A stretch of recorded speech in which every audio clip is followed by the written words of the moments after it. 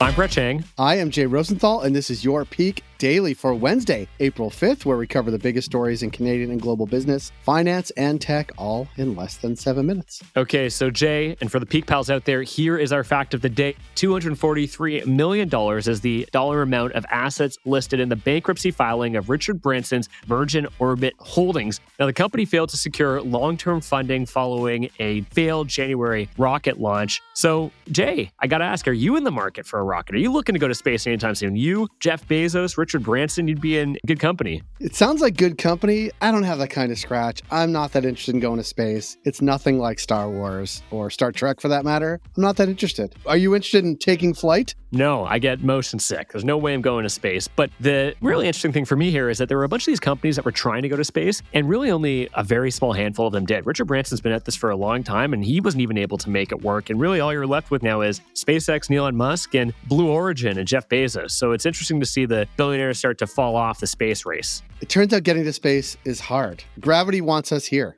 Speaking of going to space, we talked about this on the podcast yesterday. One of our own will be going to space soon. I'm looking forward to that. And yeah, I find space travel intriguing from a scientific perspective. I don't think I would be good for it. I don't like flying that much that I want to leave orbit. It seems dangerous and unnecessary for me personally, but Godspeed to those heading up. Yeah, I agree. Brett, aside from going to space, what do we have for Peak Pals today? For our first story, Finland and NATO. For our second story, Twitter is all in on pay to play. And for our last story, Canada's downtown cores are quiet.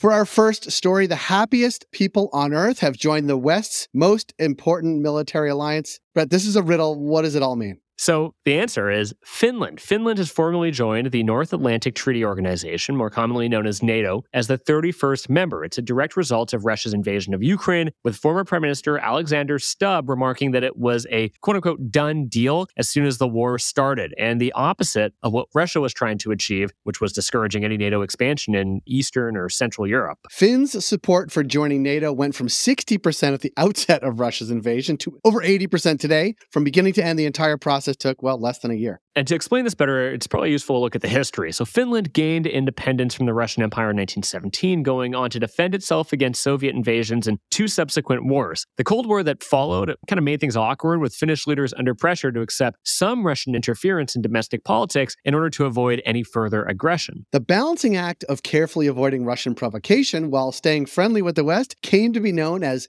Finlandization. And this all matters because the move has brought an experienced Arctic army into NATO, along with what one Washington think tank calls the largest and best equipped artillery in Western Europe. Russia doesn't love that. Government spokesperson called Finland's NATO membership an aggravation and promised that Russia will take countermeasures. Finland's extension has also effectively doubled the length of NATO's border with Russia. Finland has more firepower than Poland, Germany, Norway, and Sweden combined, Brett. But Finland's neighbor, Sweden, also wants to join NATO, but they've actually been held up by political differences with other fellow NATO member, Turkey, which has a veto on new members. The bottom line, Finlandization is finished. Sorry about that. That was a pun on Finland. Anyway, Finland's entrance into NATO officially puts it on the side of the West and shifts an important dynamic in geopolitics.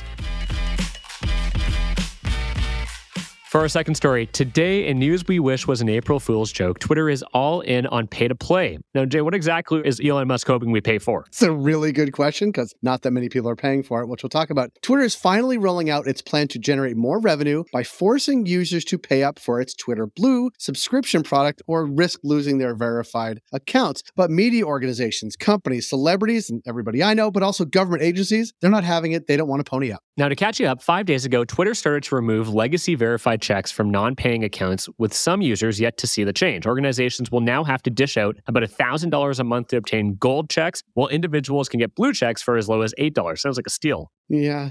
Twitter will reportedly give free passes to the 500 advertisers that spend the most on its platform, as well as the top 10,000 organizations by follower count. And to make things more complicated, free gray checks will stick around to certify some accounts from governments, political parties, media houses, and brands. And it matters because Twitter's verified checks were once considered a status symbol of sorts by making them available to anyone who's willing to pay $8 a month and simply available to verify that they are a real person. Twitter has effectively eroded the value of those check marks overnight. The New York Times, Politico, and the White House are among the organizations that confirm that they will not be paying for their staff's Twitter verified profiles. Twitter did think of that. Companies that pay PayUp can access Twitter verification for organizations, which offers the ability to note staff accounts as affiliated. Next, Twitter is hardly the only social media giant relying on a subscription play to drive revenue. The company will also try to amp up the appeal of blue checks by giving subscribers access to exclusive features and prioritizing their tweets and explore pages.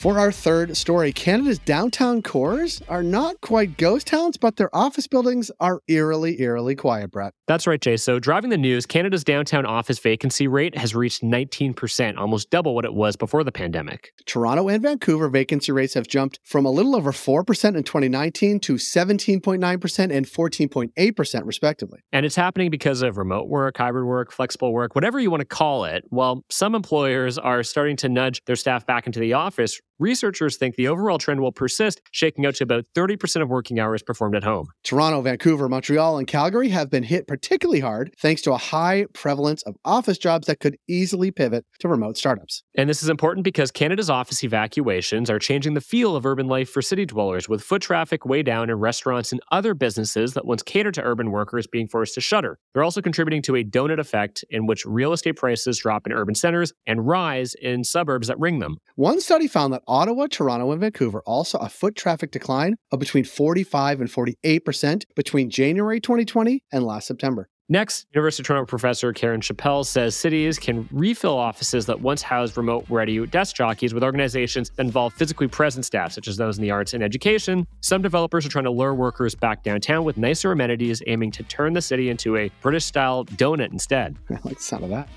Peak Pals, thanks for making us the most listened to business news podcast in Canada. If you got a second, why not follow this podcast on your app of choice and leave us a review. And if you want more Peak, make sure to subscribe to our daily newsletter at readthepeak.com. Thank you, Brett. Have a good Wednesday, Peak Pals.